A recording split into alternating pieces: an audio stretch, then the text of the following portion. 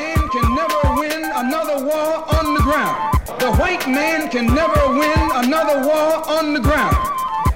His days of war victory, his days of background victory are over. Can I prove it? Yes. Take all the action that's going on this earth right now that he's involved in. Tell me where he's winning. Nowhere. Why, some rice farmers, some rice eaters ran him out of Korea. Ran him out of Korea.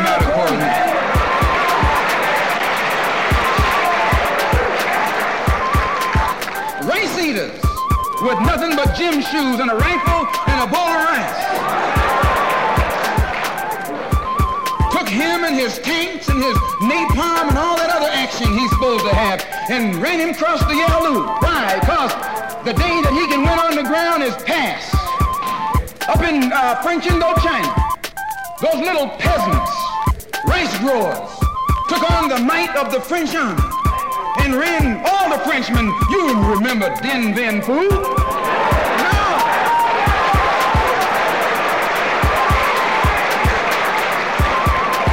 The same thing happened in Algeria, in Africa. They didn't have anything but a rifle. The French had all these highly mechanized instruments of warfare, but they put some guerrilla action on them. And a white man can't fight a guerrilla warfare. Guerrilla action takes heart, takes nerve, and he doesn't have that.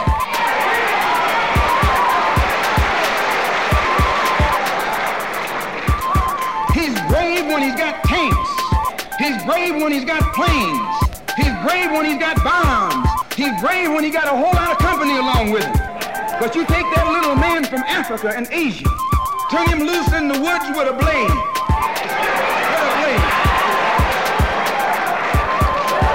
That's all he needs. All he needs is a blade. And when the sun comes down, goes down, and it's dark, it's even Steven.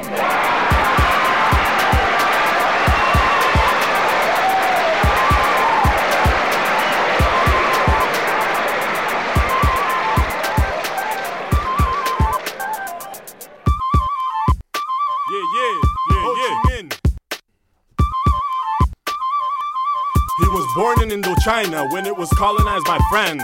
From early in his life, he took a militant stance to fight for the independence of Vietnam. Ho Chi Minh was the man. He struggled his whole life to kick the colonizers the hell off his land. The Black Panthers, Malcolm X and Martin Luther King would always demand that the American government end the war in Vietnam. I share with you his story for what Uncle Sam did to Iran by giving chemical weapons to Saddam. Ho Chi Minh was the man. His army managed to kick the ass of Uncle Sam right the hell out of Vietnam. He was a small, slim peasant who took a stand, determined to avenge the French bombs that started to land in a Vietnamese city called Da Nang in 1858. He went from being a rice farmer to beating the Army of the United States in 1975. April 30 was the date. The last of the U.S. Marines was airlifted off the embassy in disgrace.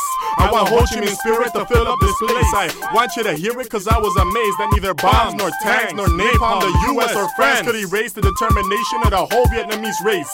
Inspired and empowered by seeing Ho Chi Minh's face. I spent all of my days reading about his life and his endless chase for freedom so I could write this poem with haste. Before the endless list of idiots on BET to the Ho Chi Minh, what they do to Che Guevara on the daily. Promote his face to the fashion industry blindly, not having a clue what it means to be a revolutionary. These rappers don't wanna hear me, but my words will make the whole world listen. Fuck Busta Rhymes and his Bentley. Your luxury doesn't impress me. Your enslavement to material possessions is starting to stress me. Ho Chi Minh and Che Guevara both had access to luxurious possessions, but their only obsession was to defeat imperialist oppression that only gets stronger with your individual desire for material possessions and nice things. Like Cadillac Escalades are nice things that swallow lots of gas, which multinational companies have to dig for beneath Nigerian soil just to produce the oil that your Escalade will swallow. I'm sure Ken Saro-Wiwa would think your desire for nice things is shallow, but then again we will get to know how he feels because he mobilized the Ogoni people in Nigeria against Shell Oil and got killed.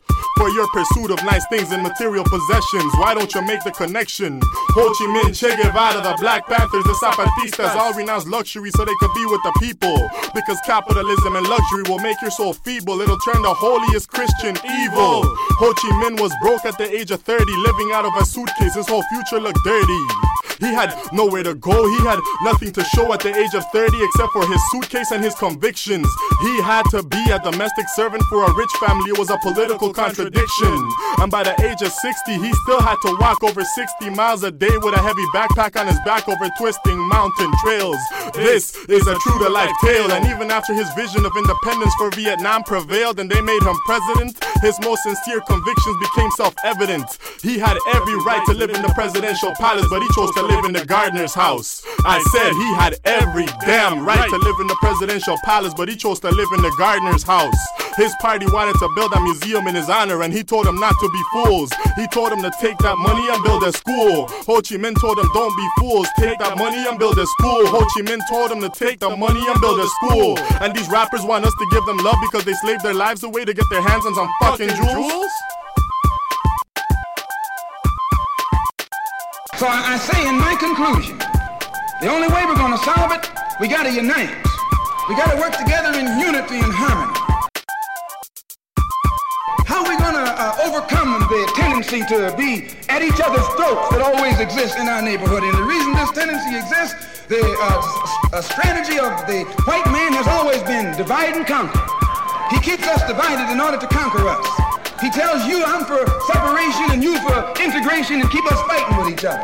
No, I'm not for separation and you're not for integration. What you and I are for is freedom.